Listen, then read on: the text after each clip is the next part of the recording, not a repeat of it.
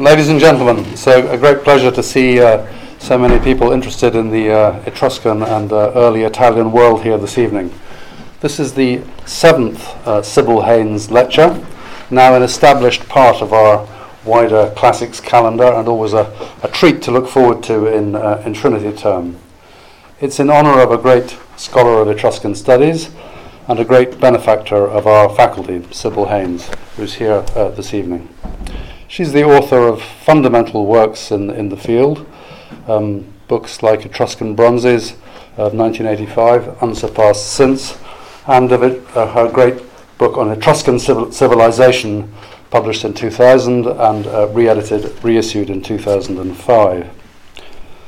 Sybille is a truly international figure, English by marriage and home, Italian by expertise and scholarship, and German by origin. It's a constant delight that we have here in Oxford an established German archaeological apoikia. It brings a wealth of precise knowledge and to our classical archaeological proceedings. Sybille is the leading figure, the driver even of this group, and the most loyal seminar attender and helper. The Haynes post was something, the post in Etruscan and Italic archaeology, is something that Sybille dreamed of back in 2008. An inauspicious year, you might think, for an extraordinary initiative of that kind.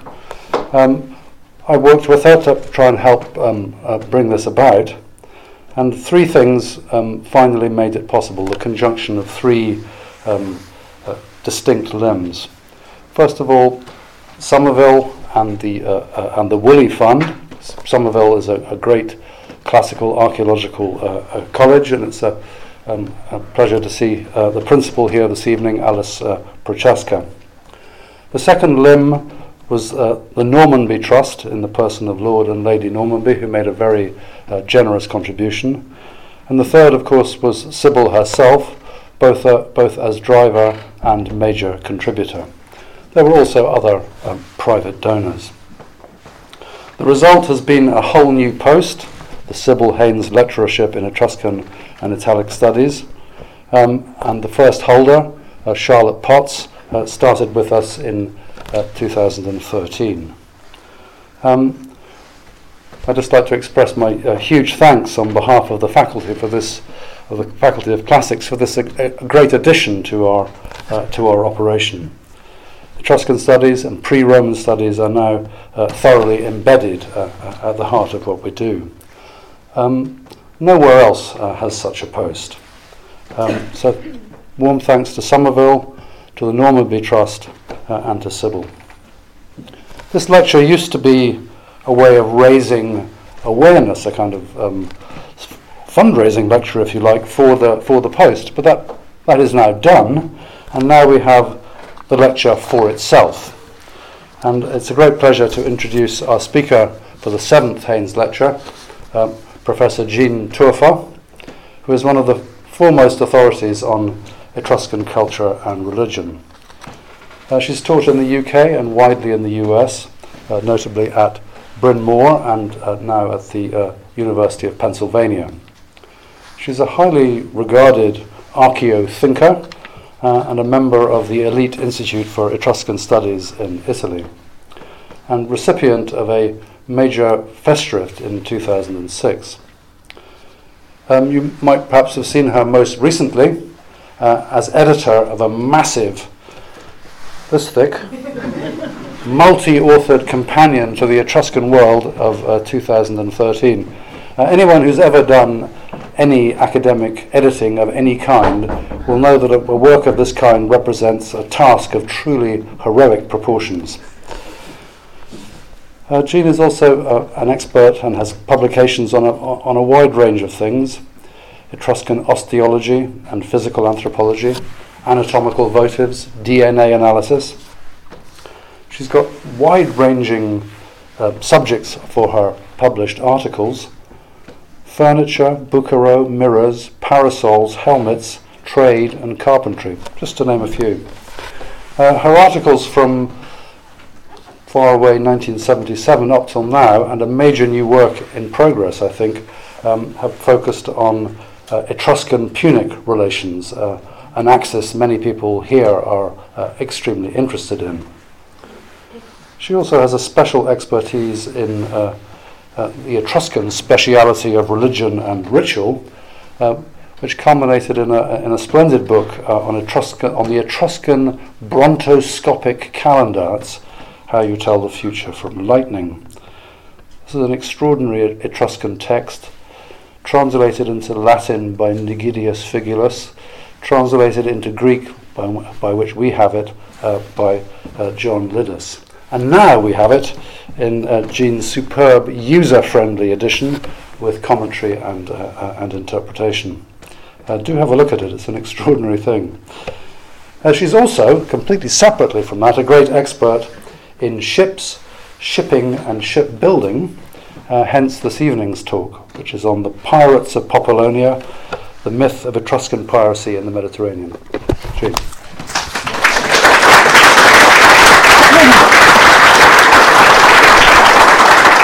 Thank you so much. I'm not supposed to say I'm also known as a crazy cat lady, and I'll have to say herding cats made it much easier for me to edit that big mega biblion. When I first was a graduate student and went to the British Museum, I showed up on a Saturday and thought, well, I'm here early, I'll just add. And this wonderful white-haired gentleman came out and assisted me and pulled pottery that I needed to see from Punic sites, and it was Dennis Haynes. And he said, you know, I wish you could meet my wife. She's quite an Etruscan scholar, and she volunteers all her time here.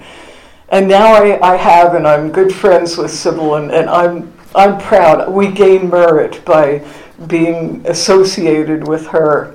And thank you also, organizers, including Charlotte, friends, new friends. Thanks for coming.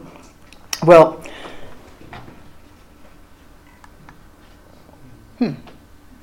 there we go. You wanted pirates. Well, this is as close as you're going to get to pirates. Etruscans are often seen as the underdogs of written history. Too often they get bad press, beginning with Herodotus' tale of Lydian migration, and often continued in modern pronouncements on their DNA, the DNA of the cattle that were later named after them. Even though much of this has been debunked, for instance, by our friend Dominique Briquel on the origins of Etruscans, and by others. Phil Perkins had a fine article on DNA. But in antiquity, to call the Etruscans pirates was to link them to all that was reprehensible in human society, predation on the helpless and perpetuation of slavery. Some modern commentators have even suggested that discrepancies between male and female DNA patterns are due to Etruscans kidnapping all their wives from foreign lands. Etruscan women would have laughed at that. But such lively stories take on a life of their own. In the website historyofpiratspodcast.com, they claim, we look at the island of Rhodes and the Tyrrhenian pirates that drive them up the wall. Their words, not mine. We look at the Etruscan pirates and the torture they used on many Greek captives. And that's Google as late as the 15th of April. The more grisly comments on Tyrrhenians are probably the least accurate. Cicero in a Hortensius fragment and Valerius Maximus say that Etrusci would tie a living captive to a dead body and hurl him into the sea. The tale became a commonplace for ruthless cruelty. Virgil's Aeneid has the Etruscan king Mezentius commanding this sort of punishment. Well, there's no doubt that there were pirate raiders in the Mediterranean in antiquity, but were these pirates really Etruscans? If we are going to examine the literary accounts of piracy that have been associated with Etruscans, we need to evaluate them in the light of hard evidence derived from archaeological excavation, from epigraphy, the Etruscans' own rare words, and a dash of historical or ethnographic comparanda.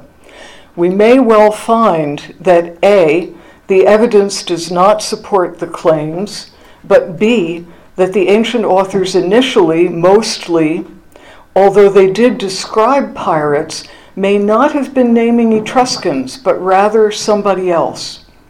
I'll begin with some circumstantial evidence from the supposed heyday of Etruscan thalassocracy, which would be the 7th, 6th centuries BC, and then consider the society and economy of the Etruscan cities. Was this system and environment really conducive to piracy?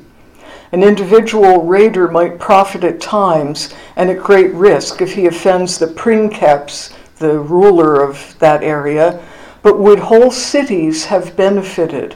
Probably not the city of Populonia, as I hope to indicate to you. We can also examine the maritime landscape and shipbuilding and sailing practices in the first millennium BC Mediterranean. The winds and currents of the Mediterranean determined the routes possible for ancient sailing vessels, constraining both merchants and pirates alike.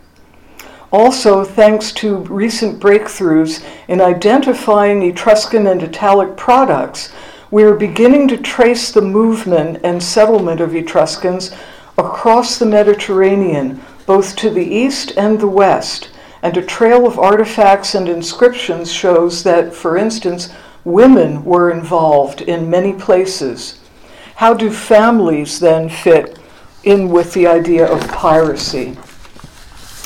In consideration of ships, I think, there's not a consensus on the nationality of the wrecks found in the central Mediterranean. Some people would think they were all Greek, which would actually be a compliment to the Etruscans, saying that, well, your ships never broke down and sank, but I think we'll have to view that a little differently. I think the design and technique of Etruscan shipbuilding has certain elements that betray the need to defend against attack at sea, rather than the offensive weapons that pirates would mount.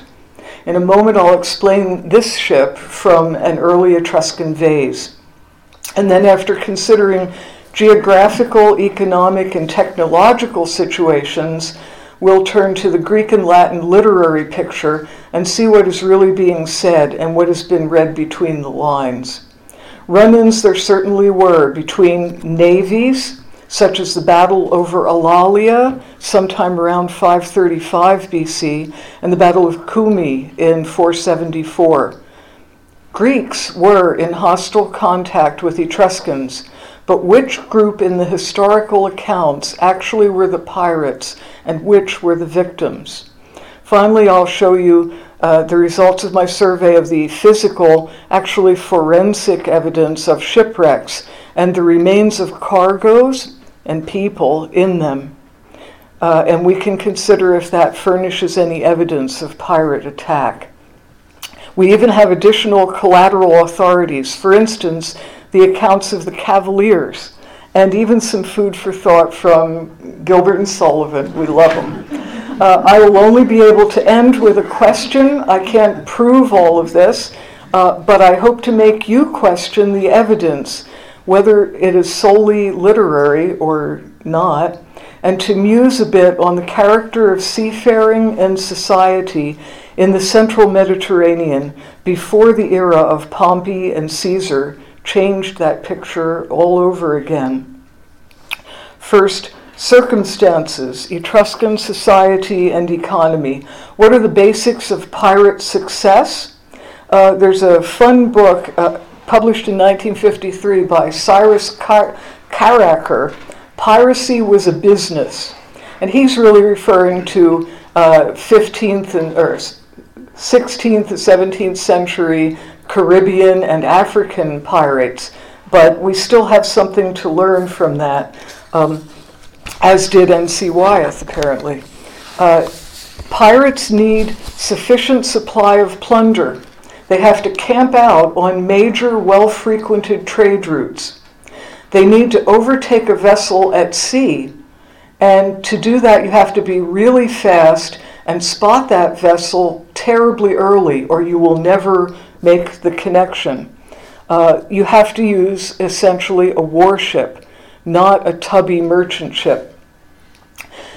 Think about what other people have that pirates wouldn't, and of the stuff that is desirable, how much of it can be moved and sold easily.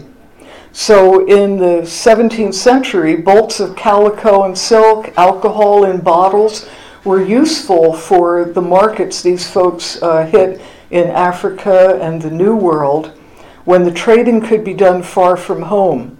But what if it was in Mare Nostrum, if it was all their own sea and they ran a risk of being identified? Pirates' markets included, for these folks, colonial New England or the slave markets of Roman-dominated Delos. They're kind of specialized, and there are many cargoes that are completely rejected. And they need safe settlements like the Cilician pirates of the late Republican era. Freebooters, secret societies, tend to thrive, especially in times of unrest. The disruption of the Persian Wars led to the tyranny of Histiaeos in Miletus. The Kyrenia ship that I'll show you a little bit later, sunk off Cyprus, has been proposed as the victim of a piracy that followed, an era of piracy, following the aftermath of the death of Alexander and the wars of his would-be successors. And then again, Rome's civil wars led to more unrest, and that translated into piracy on the seas.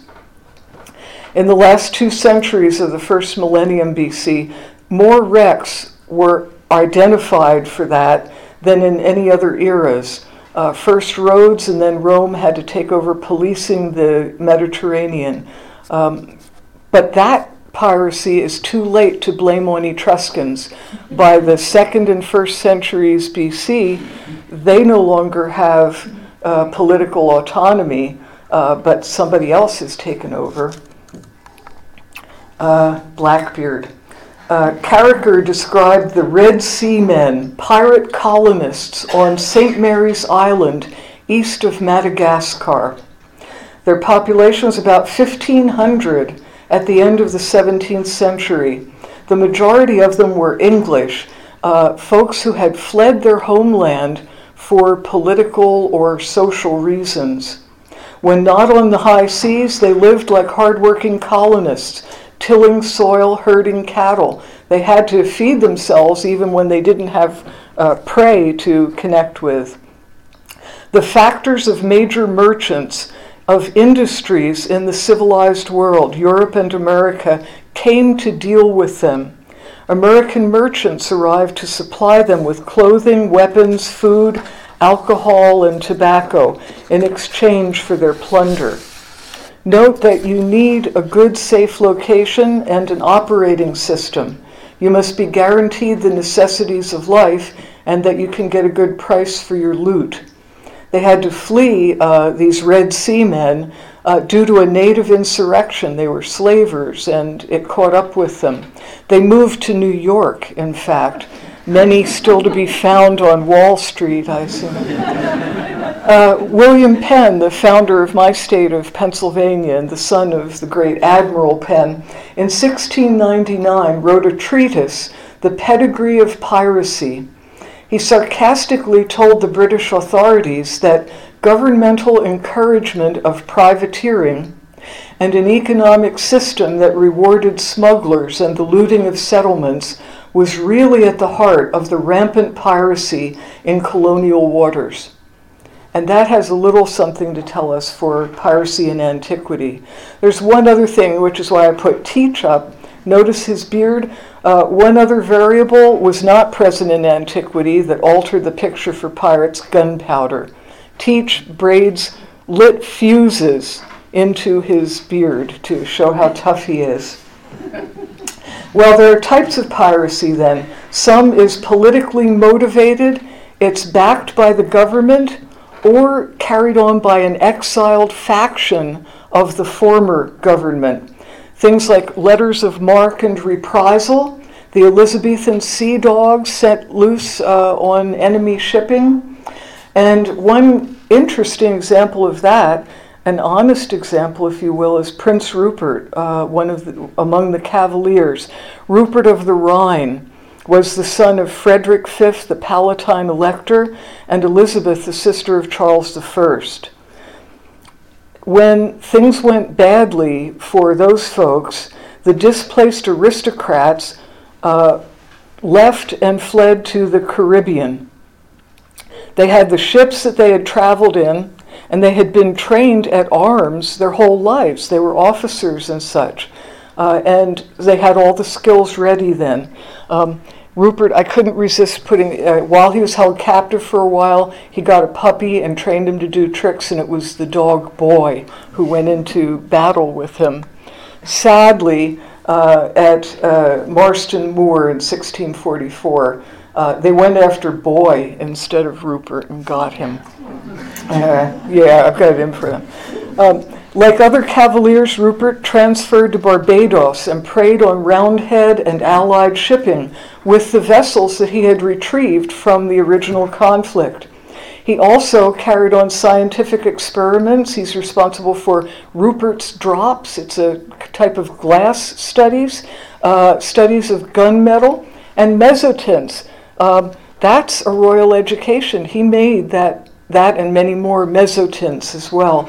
He was a founder of the Royal Society, the First Lord of the Admiralty in 1673, and under Charles II, the first governor of the Hudson's Bay Colony. But there was that period when we saw sort of, today we might say freedom fighters, we saw resistance, and it was piracy. There's a possible indication of piracy on an attic black figure cup, and I think you can see, here's the Innocent merchant ship. It's a deep-holed ship. It's built as a sailing ship. You can see it had a deep keel and a huge sail. It's going to be helpless if this other ship gets too close because it's a warship. It's propelled by rowers, and it has a waterline ram and easy prey. Many folks think this is a scene of piracy, but I would remind you it's painted by Athenians, and both ships and ship types are Greek. The prototype for an ideological pirate, or he'd like you to have believed so, was Dionysius the Phocian. He had fought against the Persian takeover of the Greek cities in Asia Minor. When that failed, he fled to Italy and Sicily. And it was said that while based there in Italy, he only preyed on non-Greeks. That would be Etruscans and Carthaginians. So he had an ethnic bias. It wasn't city by city or kingdom by kingdom. It was Greeks versus everybody else. And that's Herodotus 6. That was 494 BC. When he saw, says Herodotus, that the Ionian cause was lost, he sailed away with 3 enemy ships he had taken. He went to Phoenicia and sank several merchantmen, plundered the coast, and then sailed to Sicily, where he set up as a pirate, robbing Carchedonians and Tyrrhenians, but no Greeks. An early recognition of ethnic differences, I fear. Can't resist, huh? Some pirates were seeking egalitarian society or seeking rules that could protect common people. Piracy in the Caribbean was a time of displaced, disenfranchised people.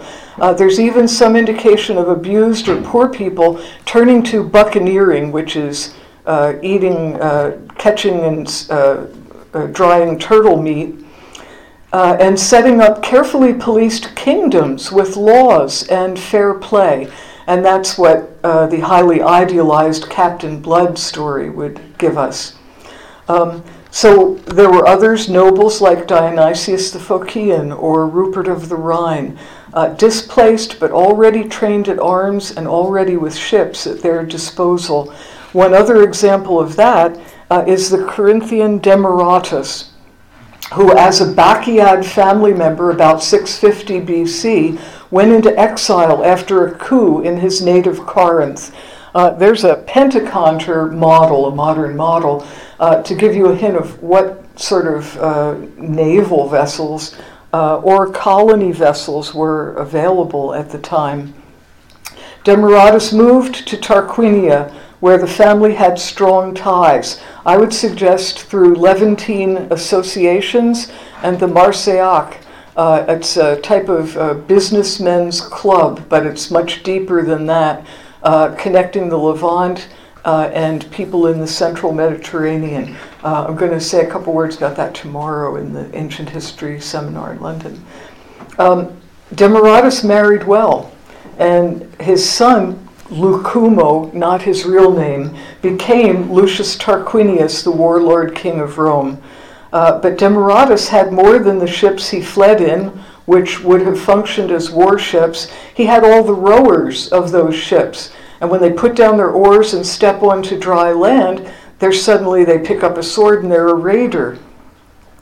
He also had other passengers, his retainers. Pliny says the entourage included artisans who brought new technology and styles, such as terracotta working, to Etruria. And overnight, Etruria is roofed with roof tiles, ahead of Greece, where in Corinth, where they're invented, they're so difficult to handle and time-consuming, they're used just for temples. There's no mention of Demaratus bringing warriors, but many another noble exile probably did. And we know of some who set up camp among the Greek colonies of Sicily and Magna Graecia. Later on in the 6th century, the time of the Persian conquest and the Ionian revolt, events leading up to it inspired even more malcontents to leave. And if they have a ship to flee in, it's a pentaconter and it's a warship. Compare Etruria. The only Etruscan city on the sea is Populonia. None of the others are down on the beach like that.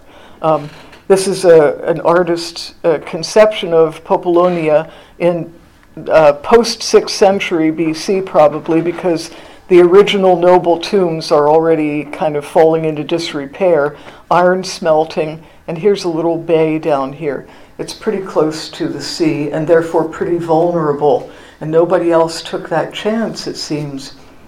Populonia's wealth derives not from easily handled goods like calico, gold, rum, but from iron ore.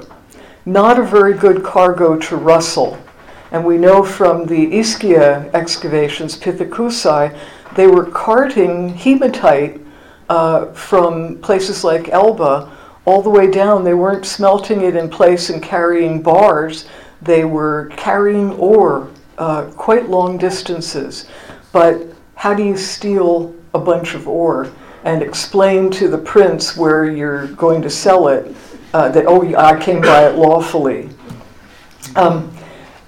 It's things that are in large containers that have to be decanted, or in amphorae that are heavy and too easily identified. They're not removed from wrecks, even those that have been assumed to be attacked by pirates.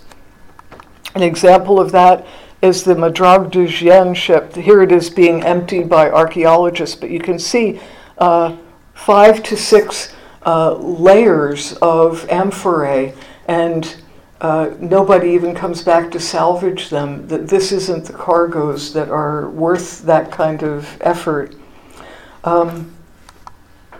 Populonia. As early as the Villanovan period, they built and maintained hefty fortification walls. And you can see some of that here in Falda della Guardiola. Under it was a pretty cool foundation deposit with a Sardinian ship model even. But the source of wealth, being metals, is just not conducive to ready plunder. The other cities have different kinds of products and maybe more to worry about. The rulers of Populonia, buried in tumuli near the seashore, did acquire rich goods from Greece and the Near East, but those goods look very like diplomatic gifts, given in hopes of access for the foreigners to obtain Etruscan metal and other natural resources. things that you really cannot plunder easily. The ships have rather shallow, simple anchorages, another artistry construction. Where would the pirates' loot have gone? If Populonia, for instance, or its ruler or its aristocrats, the only people who could afford the time away from farming or ironworking to be raiders, where is the loot that they would have obtained? We do see princely grave goods, many of them from women's graves, in fact, but there are types of symbolic objects like furniture, vehicles, ivory tusks or decorations, the types of things carried by Near Eastern diplomats on behalf of their rulers. And I think Assyrians wanting to fund their war machine are desperate for iron, and they're likely to be in the mix. But that's all diplomatic level. That's all properly obtained. Where is the plunder? Well, to whom could a pirate sell an ivory throne? Nobody could afford it. And if you go to sell it to the ruler, he's going to wonder, well, I think that belongs to my brother ruler down the line. It's not really on. We see a great variation in types of goods. There's some of the goods. Vehicles, metal vessels, like that belonging to Larthia, wife of Velthur, now proven, I think, to be a female owner in the Regolini Galassi tomb. Ivories. No normal person, it's not like buying a bottle of bootleg rum or smuggled cigarettes. Only people of the ruling class are, apt for this. And we see the exact same mixture of objects, symbolic and royal level, in both their design and their materials, all across the Mediterranean. For instance, at places like Salamis in Cyprus, you can see the furniture, and there were vehicles and under there. And even as far as Triamar and Atlantic Spain and Iberia, Spain and Portugal, the same kinds of gold jewels, fancy furniture, luxury goods, in other words, things only appropriate to royal or high aristocratic tombs. They're too valuable to go to anybody but the most elite. And in fact, it's also becoming evident that Etruscans interacted as people with these other cultures, these diplomats who came. The princely ornaments, such as the gold pectoral in the Regolini Galassi tomb, have been shown by Maurizio Sybille in the Vatican collection to reflect their understanding of Egyptian belief, their ideological system. When the pharaoh dies and becomes the Osiris, his bones are silver and his flesh is gold. And this is not a common kind of Etruscan ornament. Only a very few people are buried with something like that pectoral, like certain other persons were buried with it long, long before. And it's likely that they understand it's not just, oh, look at the funny thing, I'm going to duplicate it and wear it in my grave. It's an indication that we understand, and our ruler is like the pharaoh or the great king and must drive in a chariot and have a parasol and so forth. Etruscans did travel widely, even in the Villanovan period. That's a 9th century BC longship model. We assume that the grave in which it was found holds the owner of the real ship, and you bury a little model. Very interesting, because some of those ship owners are women buried at Tarquinia. That's a 9th century fisherman's boat. It had a mast in it originally. It was a seagoing sailing vessel. It had the fisherman buried in it in a fisherman's sweater, essentially. But the people traveling in these ships are families to some extent at least. And I suggest that by an analysis of the objects that are circulating around the Mediterranean. These are some of the places, and you can see it's all from east to west in the Mediterranean. The farthest west is Huelva, where there's an 8th century settlement with Villanovan ceramics found there. Also Nuragic Sardinian pottery, everyday ware, cook pots. And that's not the sort of thing that goes as a diplomatic gift or even a trade good. It's cuisine. And you travel with your own cuisine, essentially. It must indicate the presence of families or long-term settlements, trading posts at the very least, in these areas. And that's by the 6th century, the orientalizing art styles of Huelva look a lot like those of Etruria or many other places. It's that kind of orientalizing koine. There are votive gifts in international sanctuaries in the Eastern Mediterranean from the 9th century through the 6th century and beyond.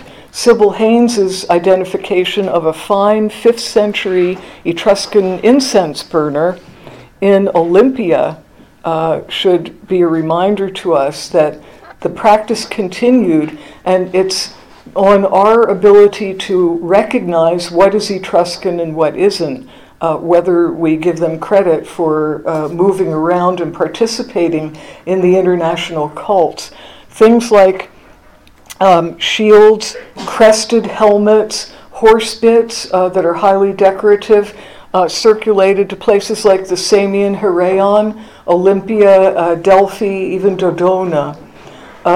Some of the most distinctive Etruscan items might be trophies taken by Greeks and proudly brought back home, but I'm betting that some of them are on the other side. They are offerings brought to these places and donated by Etruscans.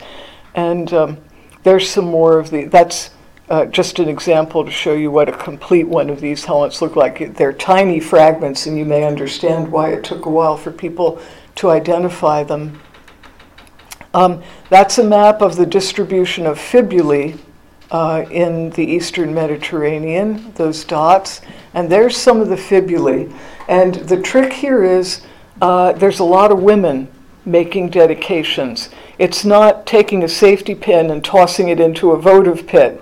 It's taking a garment, a national costume, something really special that the woman has made, and offering that along with all of its fasteners, I think in many cases. And we can see among the fibulae, this is a type generally used for male clothing. This type belongs with female clothing. That's not 100%, but it's pretty frequent. And I don't think these are all slave women who are robbed of their clothing. I think there's a high percentage of Villanovan era Etruscan women who are traveling or at least sending objects about. That's not exactly Anne Bonny and pirate chicks making stop-offs. That's, again, on a pretty high level. This is about 600 BC. Ras al-Basit is a headland on the coast of Syria where there was a native settlement, and you can see the bichrome vases. In the necropolis there, most of the burials are pretty clearly identical local. They have the same types of native vases and such. But one grave had two Etruscan buccarocantheroi, the kind of things that you hold and pledge, and the second handle allows you to hand it to the other person and pass it round in some sort of ceremony. The body buried in the grave is an infant.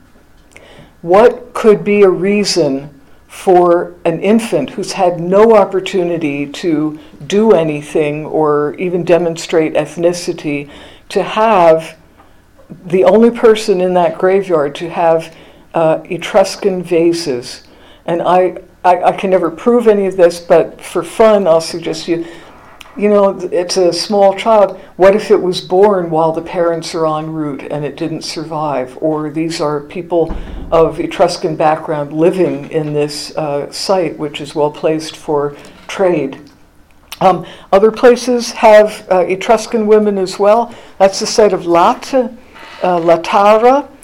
which had an Etruscan-inspired wine industry, and their amphorae are copies of Etruscan-designed amphorae, and their wine-making equipment seems to show an Etruscan flavor. On some of the vases are graffiti. I don't have an image of the actual signatures, but some vases are marked with Etruscan women's names.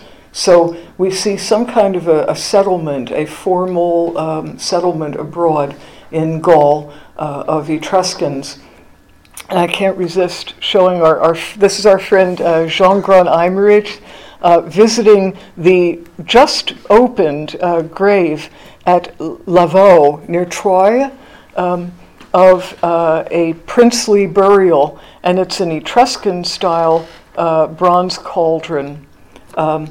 I look for a lot more to come from these areas. The notion of the Etruscans settled far from home includes the tombs on the Byrsa, the Acropolis of Carthage, in which there are some finds of Bucro pottery and Etrusco-Corinthian pottery. And to be buried on the Byrsa, you've got to be somehow aristocratic. Not all of these people are necessarily Etruscan, but there's some strong component there as well, including a tessera hospitalis, a sort of visiting card, an identification card in ivory. There's the one, and it's inscribed, "I belong to Puina at Carthage," or of Carthage, showing they're ingrained in a lot of networks of trade. And I'll talk a bit more on that tomorrow. We have another category of evidence, the ships themselves. We have images, at least, of these ships. This one is in the Louvre. It's a Cairiton white on red pyxis, specifically for burial.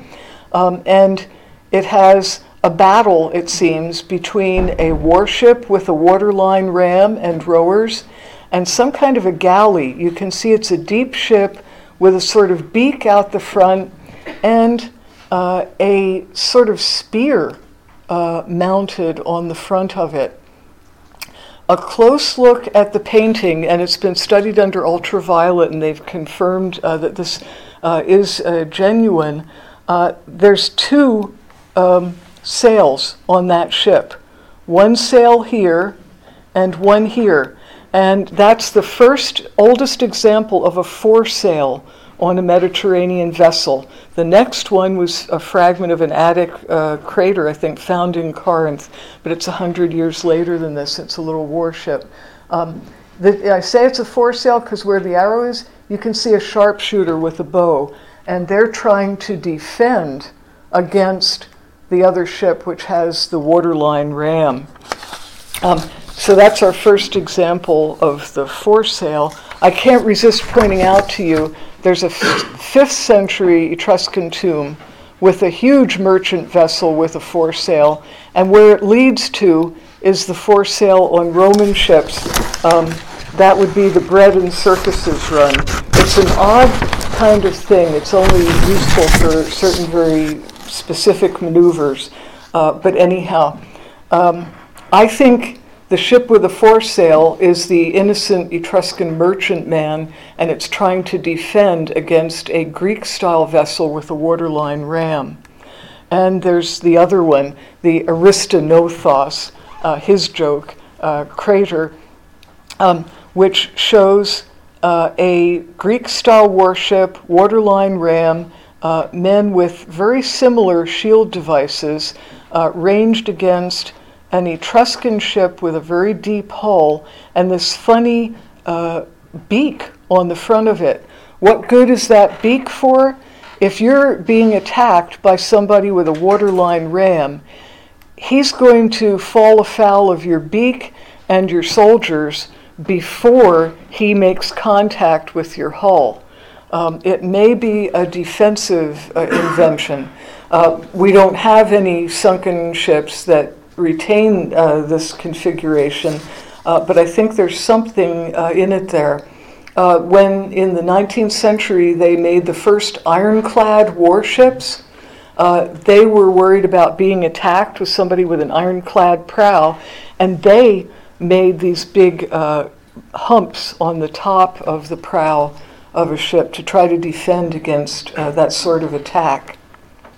And there's a suggestion of what those two kinds of ships would be like. I think that this deep-hulled ship probably is inspired by Cypriot ships that would have been calling quite frequently in Etruria. We have two actual wrecks that many of us, although not everyone, believe their nationality, their registry, if you will, was Etruscan. And one is wrecked in Campese Bay off Isola del Giglio. I think folks at Oxford probably know more about it than many of the rest of us, since it was partially brought up by Menson Bound and brought here. We'd love to see more about that. On the Giglio shipwreck were found a helmet, which presumably speaks to a defender who was on board. And various trade vases. There's vases of several different nationalities, including Corinthian and other Greek. And some oddities, like on a much earlier wreck, a writing tablet. That is a piece of furniture. It's a banquet couch. Who is carrying a banquet couch around? It must be some kind of important delivery. And they also found sets of arrowheads on the ship. But it sank in bad weather. Nobody's saying it was sunk by pirates. Was it the ship of a pirate? Not likely. It's got a deep hull. It's a small merchant vessel. There's another vessel that I think is Etruscan, and it was sunk off the Bouches du Rhône, also in bad conditions, bad weather and such. There's one thing that I'd have to admit about it. You can see that the way it was put together is by ligatures. It's called a sewn ship. That you take rope and bore holes and kind of stitch it together, as well as use other types of fasteners. That is used today in the Red Sea Indian Ocean, where people are likely to hit a coral reef or something and have to make repairs on the fly. So an Etruscan merchantman is out and needs some kind of repair. He can repair that ship pretty straightforwardly. He's going to want to do more when he gets back home. Somebody in a Greek-style ship where the planks are joined edge on and held together with mortise and tenon like fine furniture, if they are stove apart, if they're showing daylight, you have to drag that ship back to a dry dock, take it all apart, and reassemble it to make everything fit.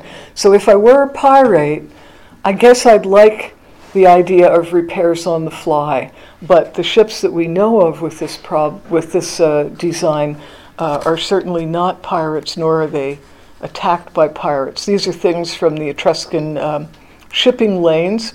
One other thing that I'd suggest speaks against this guy was not an Etruscan pirate. He couldn't get it together, I suppose. It's the Peshmaho tablet. One side was reused with a Greek contract.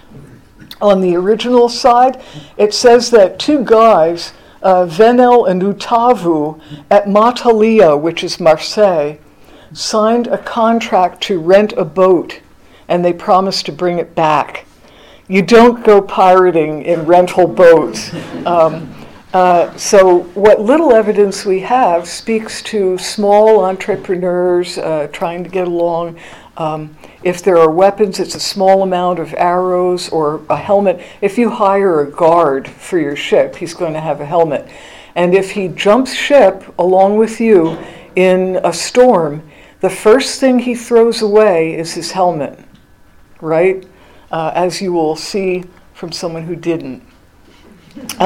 Literary sources. The first literary references to Tyrrhenian piracy come from the time of Greek colonization in the central Mediterranean. That would be the 8th century BC, when the first wave of Greek and Levantine colonists in Italian waters all lived amicably, intermarrying and such with all sorts of other ethnic groups. That's like the site at Pithecusae in the Bay of Naples. It's more on the order of a Phoenician commercial colony. But then the good land started to run out, and things got different. Some scholars have jokingly said, well, then the grandparents of these hybrid children say, you know, if you move to the mainland, Kumi in Campania, you could have a pony. We've got room in the fields. And everybody, well, that's a little bit of a joke, but the land hunger, there were probably a lot of dissidents traveled abroad and colonized.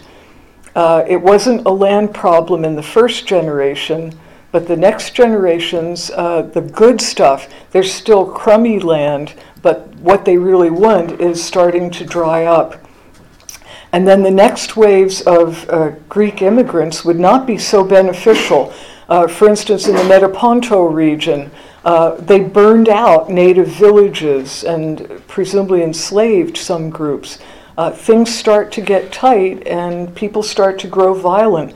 In fact, the violence of Greek colonials is noted by the historians even for as early as the 8th century BC in Thucydides' accounts of Archias of Corinth driving out Sicyl natives from the region of Syracuse, and Chalcidians dispossessing natives at Leontinoi and Catane.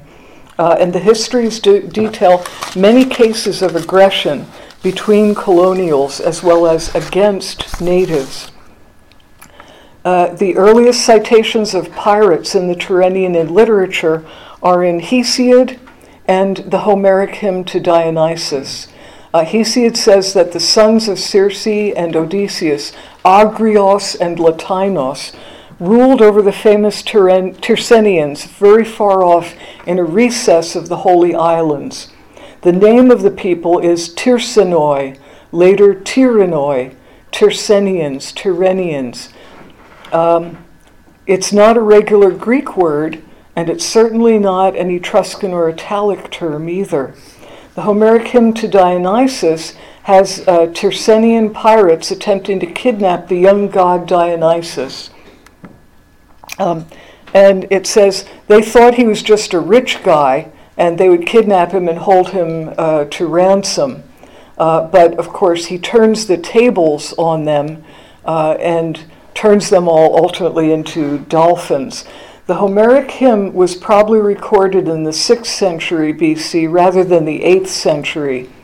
But the 6th was a time of rivalry and occasional hostilities between Greeks, Etruscans, and Carthaginians, using the same routes in the central Mediterranean. And in that story, the sailors who tried to perpetrate that were changed into dolphins. It's reprised in the Metamorphoses of Ovid, so Augustan era, and in Hyginus Fabulae. And many people think that it's illustrated by the Exekias cup, who sails along now that he's rid of all of the sailors. He never needed them in the first place. Most books list that as Toledo Museum, but in 2013 it was repatriated to Italy. Note that the ship of Dionysus is a warship with a waterline ram. And there's the ship that is suggested as portraying this story. That wouldn't be Dionysus, but the old man of the sea, or some sort of sea person. And here's men diving into the water and turning into dolphins. The term that is used in the Homeric hymn is leistoi, which is the word for thieves, for marauders or raiders, whether they are on land or on sea.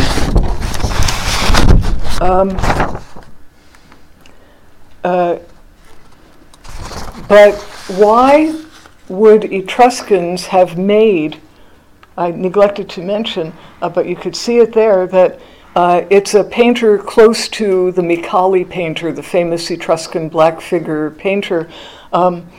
It's made by an Etruscan in Etruria, and it was buried in Etruria, and they obviously liked it. It has that kind of Etruscan humor about these dolphins jumping.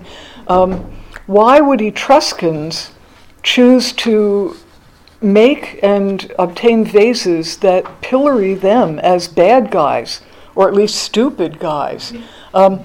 It goes even against what the enemies of the Etruscans said of them. They're supposed to be so religious. That's the one thing they grant them. They lost to us. They're mean guys and all. But yes, they know they're more dedicated to religion than anybody else. They gave the Romans all their ritual behavior and their scriptures and so forth. So why did they pick that? In other words, what's in a name? And in fact, the names of these folks are none of them anything like Etruscan. Aethalides, Medon, Lycabas, Opheltes, and Acoetes is the pilot. He spoke up and tried to say, we shouldn't do this. So Dionysus let him live. But why would Etruscans purvey images that pillory themselves? It's nothing to really be proud of.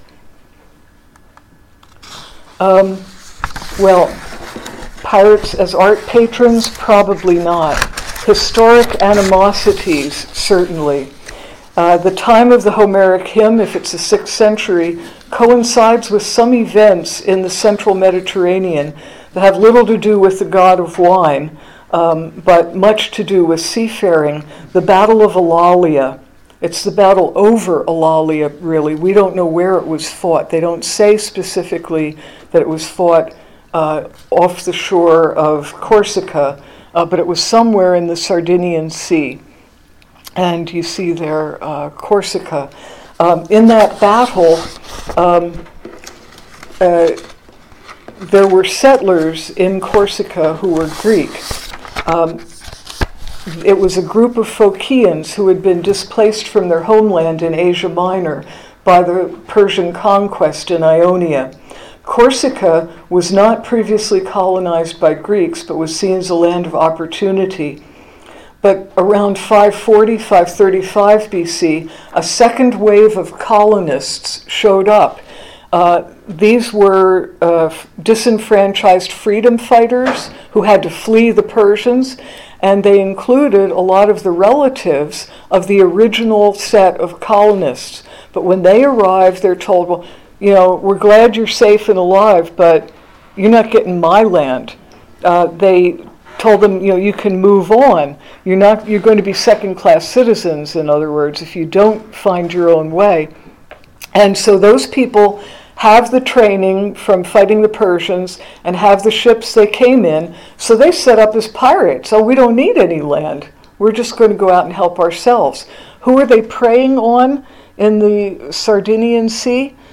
Here's Populonia and Pisa and all those rich Etruscan cities and their shore ports, and that's who the pirates of Eulalia are going after. Ultimately, it was so bad, the Etruscans and Carthaginians invoked a treaty they had to defend against this.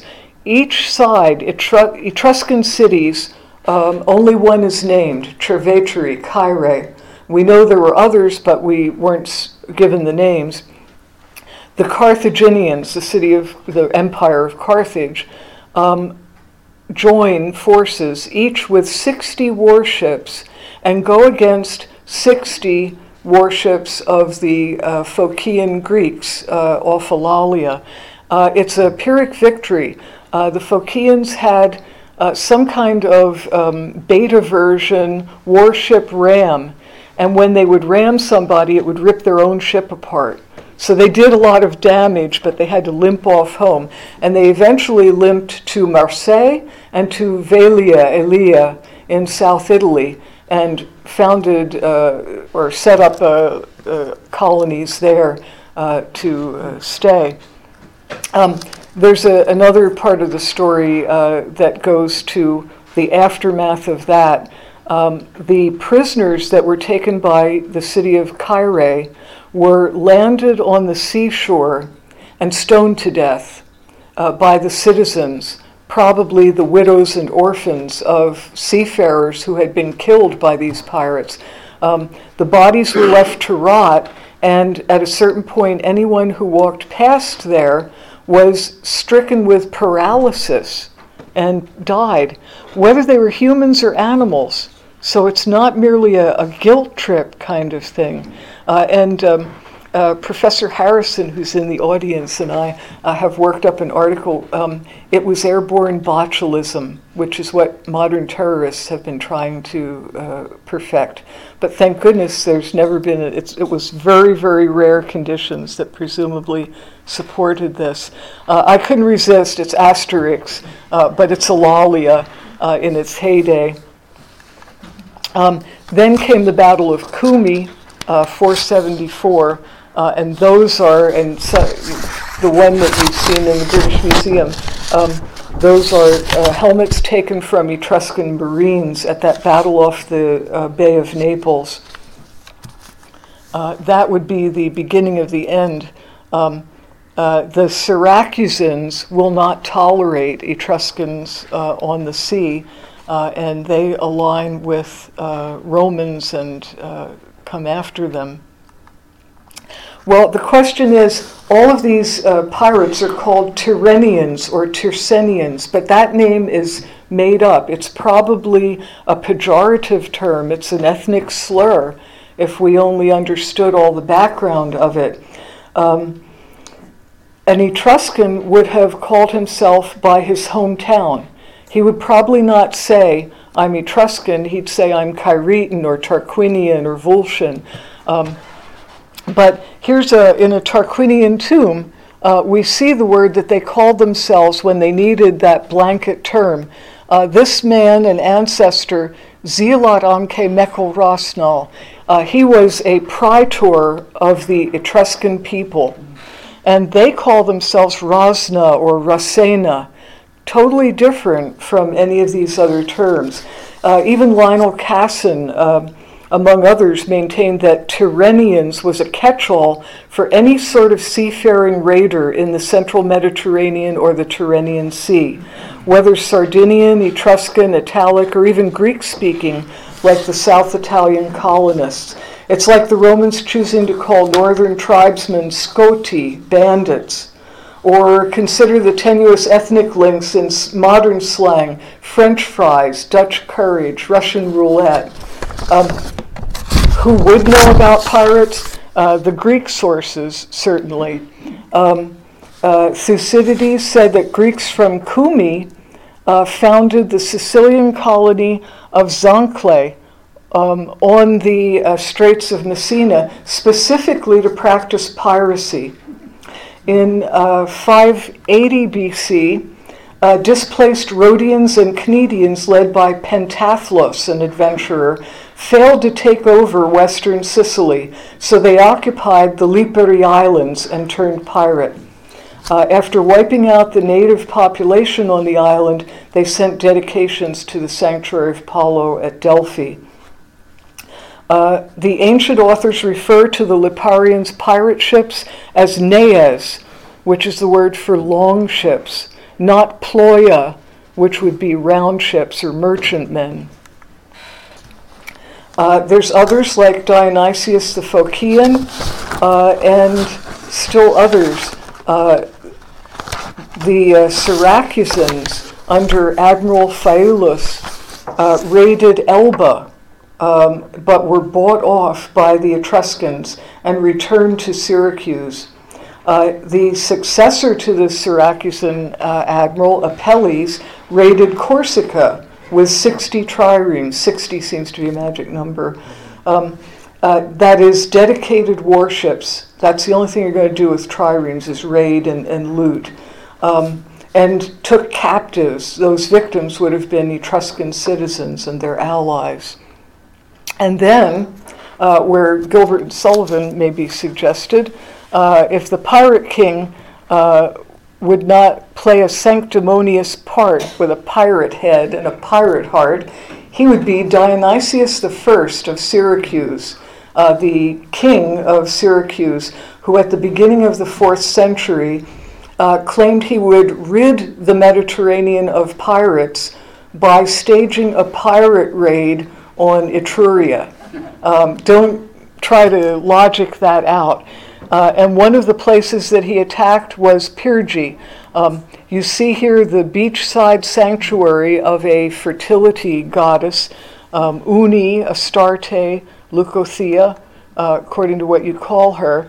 And here you see from Temple A, part of the decoration of it in the style of about 460 BC. Some of these things were badly damaged, and the repairs that were made after 383 BC, after the pirate attack, show the later style.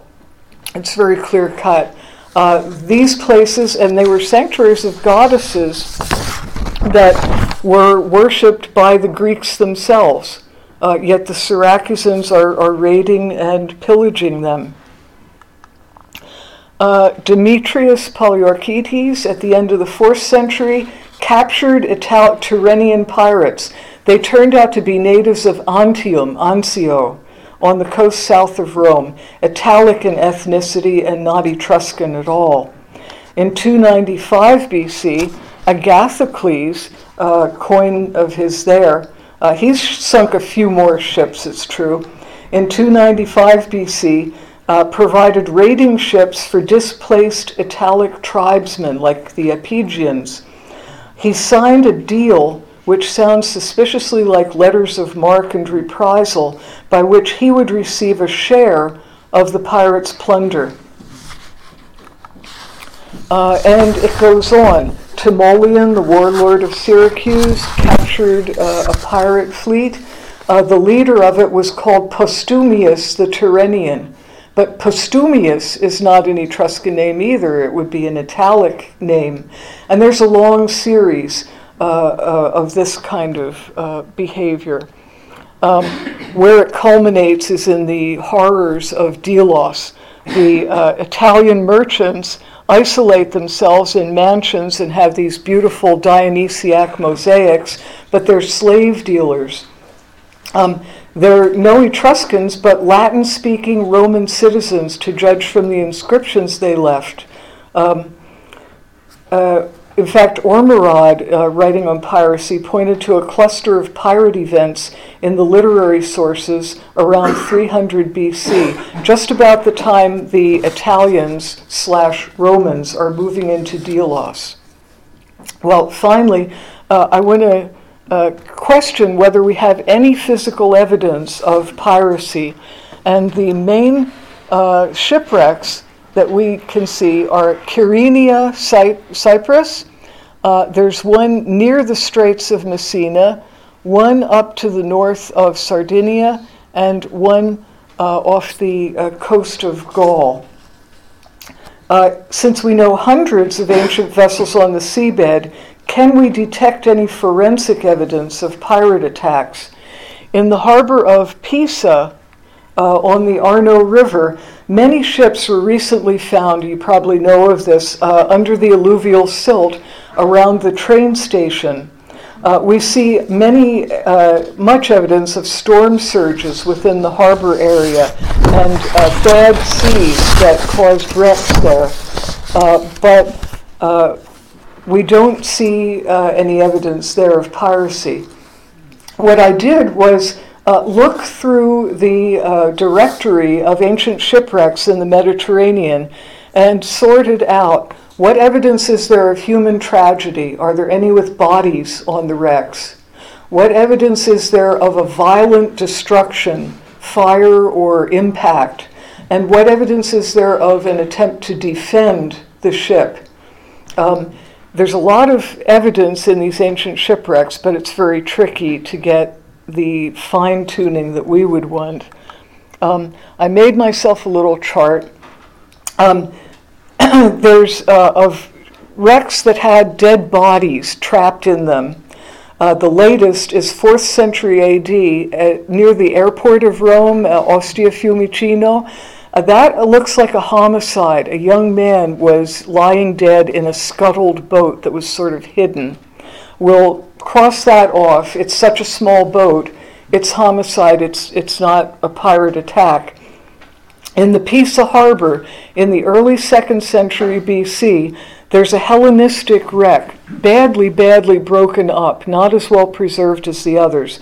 It holds some human bones of a man, 3 horses, and part of the jaw of a lioness.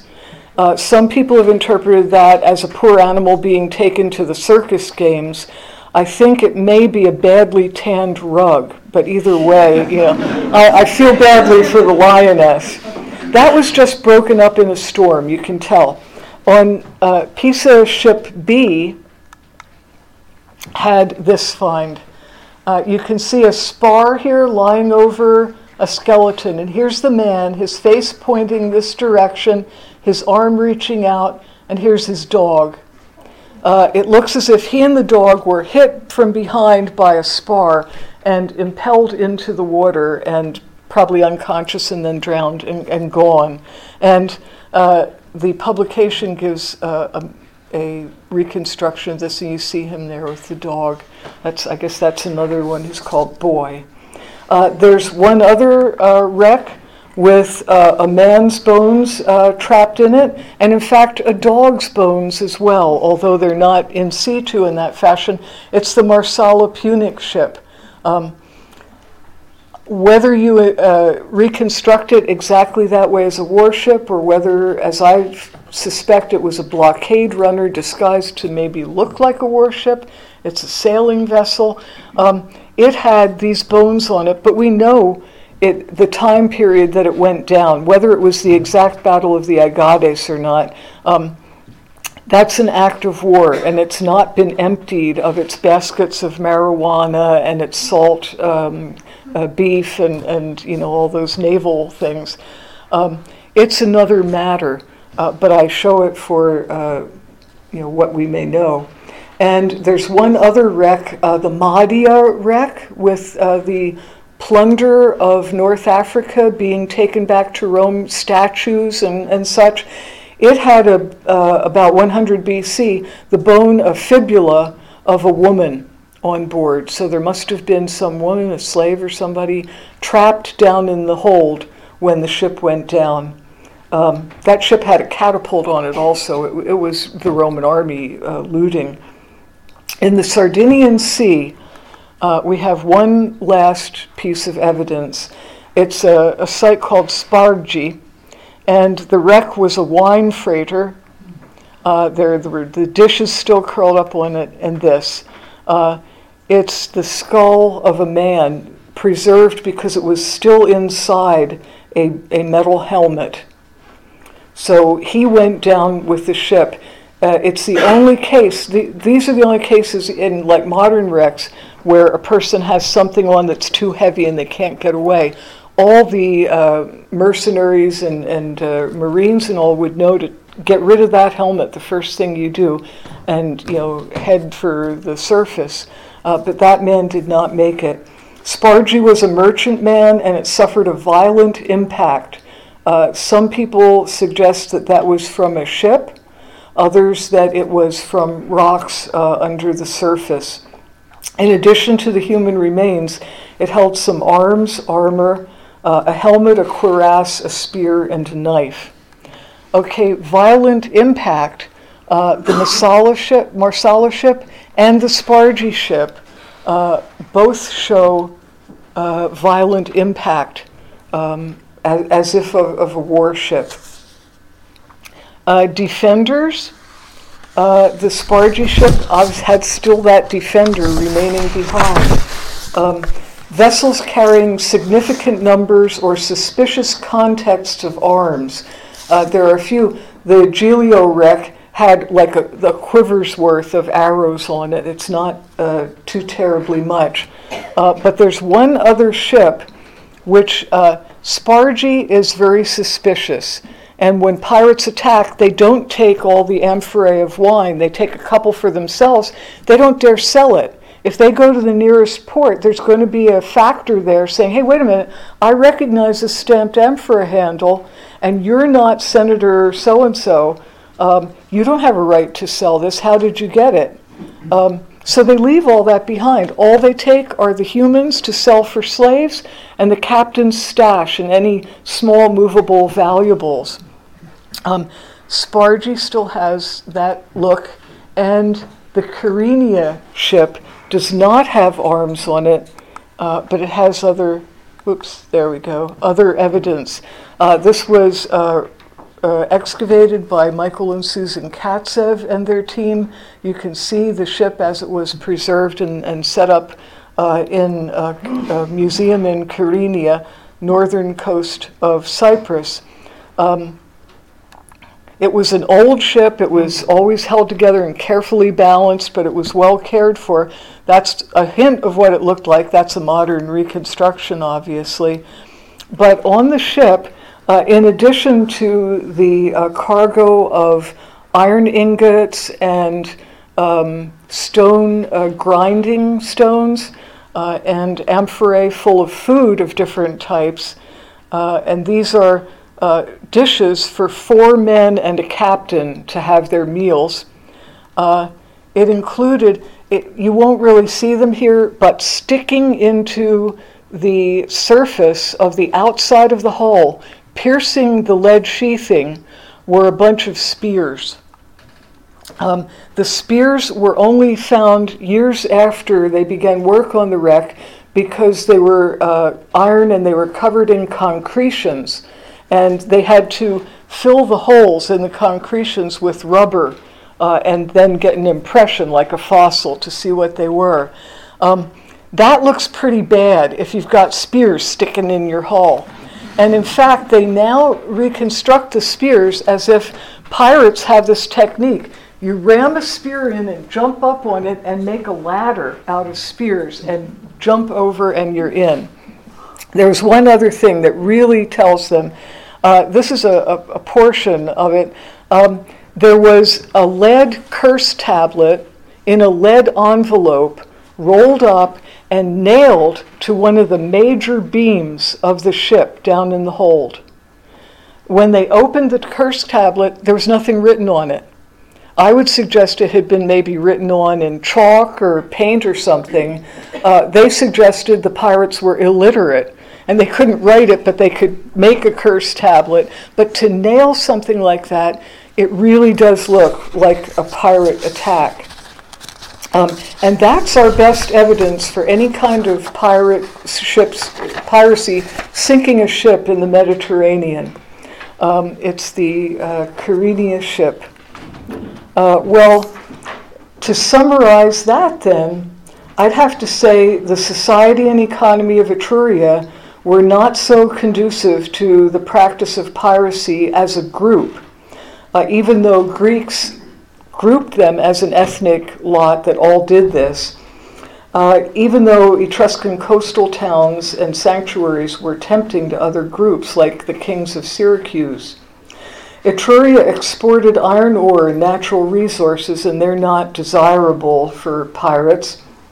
The images from the Etruscan heyday, the 7th century BC, those vases I showed you with a foresail and a special beak, show merchantmen defending themselves against pirates, and the pirate ships are of Greek design. The extant historical descriptions, those few that we have, show Etruscan lawful navies defending against pirate fleets. That would be the battle over Eulalia.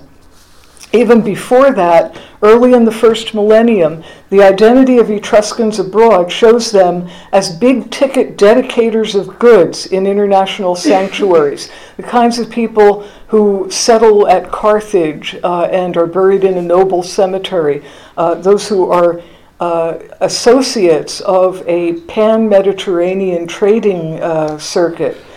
They participate in stable colonies and trading posts and show a distinct feminine component to the roster of business travelers and diplomats. A survey of the known wrecks that I've just rushed you through shows almost no evidence of pirate raids. The few examples, Spargi and Kyrenia, cannot possibly be attributed to Etruscans. Kyrenia is at the beginning of the 3rd century BC. It's all that trouble between the Ptolemies and the Seleucids and the takeover of the Hellenistic kingdoms. No doubt there were pirates operating in the Mediterranean, and especially in the dense shipping lanes of the Tyrrhenian and the Adriatic. And they were nicknamed Tyrrhenians or Tirsanoi. But I suggest that this was a catch-all which actually covered many displaced or disenfranchised Italic bands or hybrid Greek Italic bands. So there were pirates in the Tyrrhenian Sea for sure, but those Tyrrhenians were, by all the extant evidence or lack thereof, not Etruscans. The affair of Eulalia in the 6th century, when Etruscan cities could still launch navies, is one example of Etruria's need to curb marauders and maintain order in the central Mediterranean.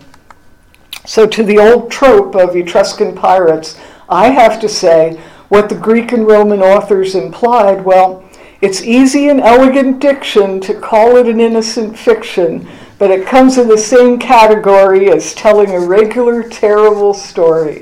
Thank you.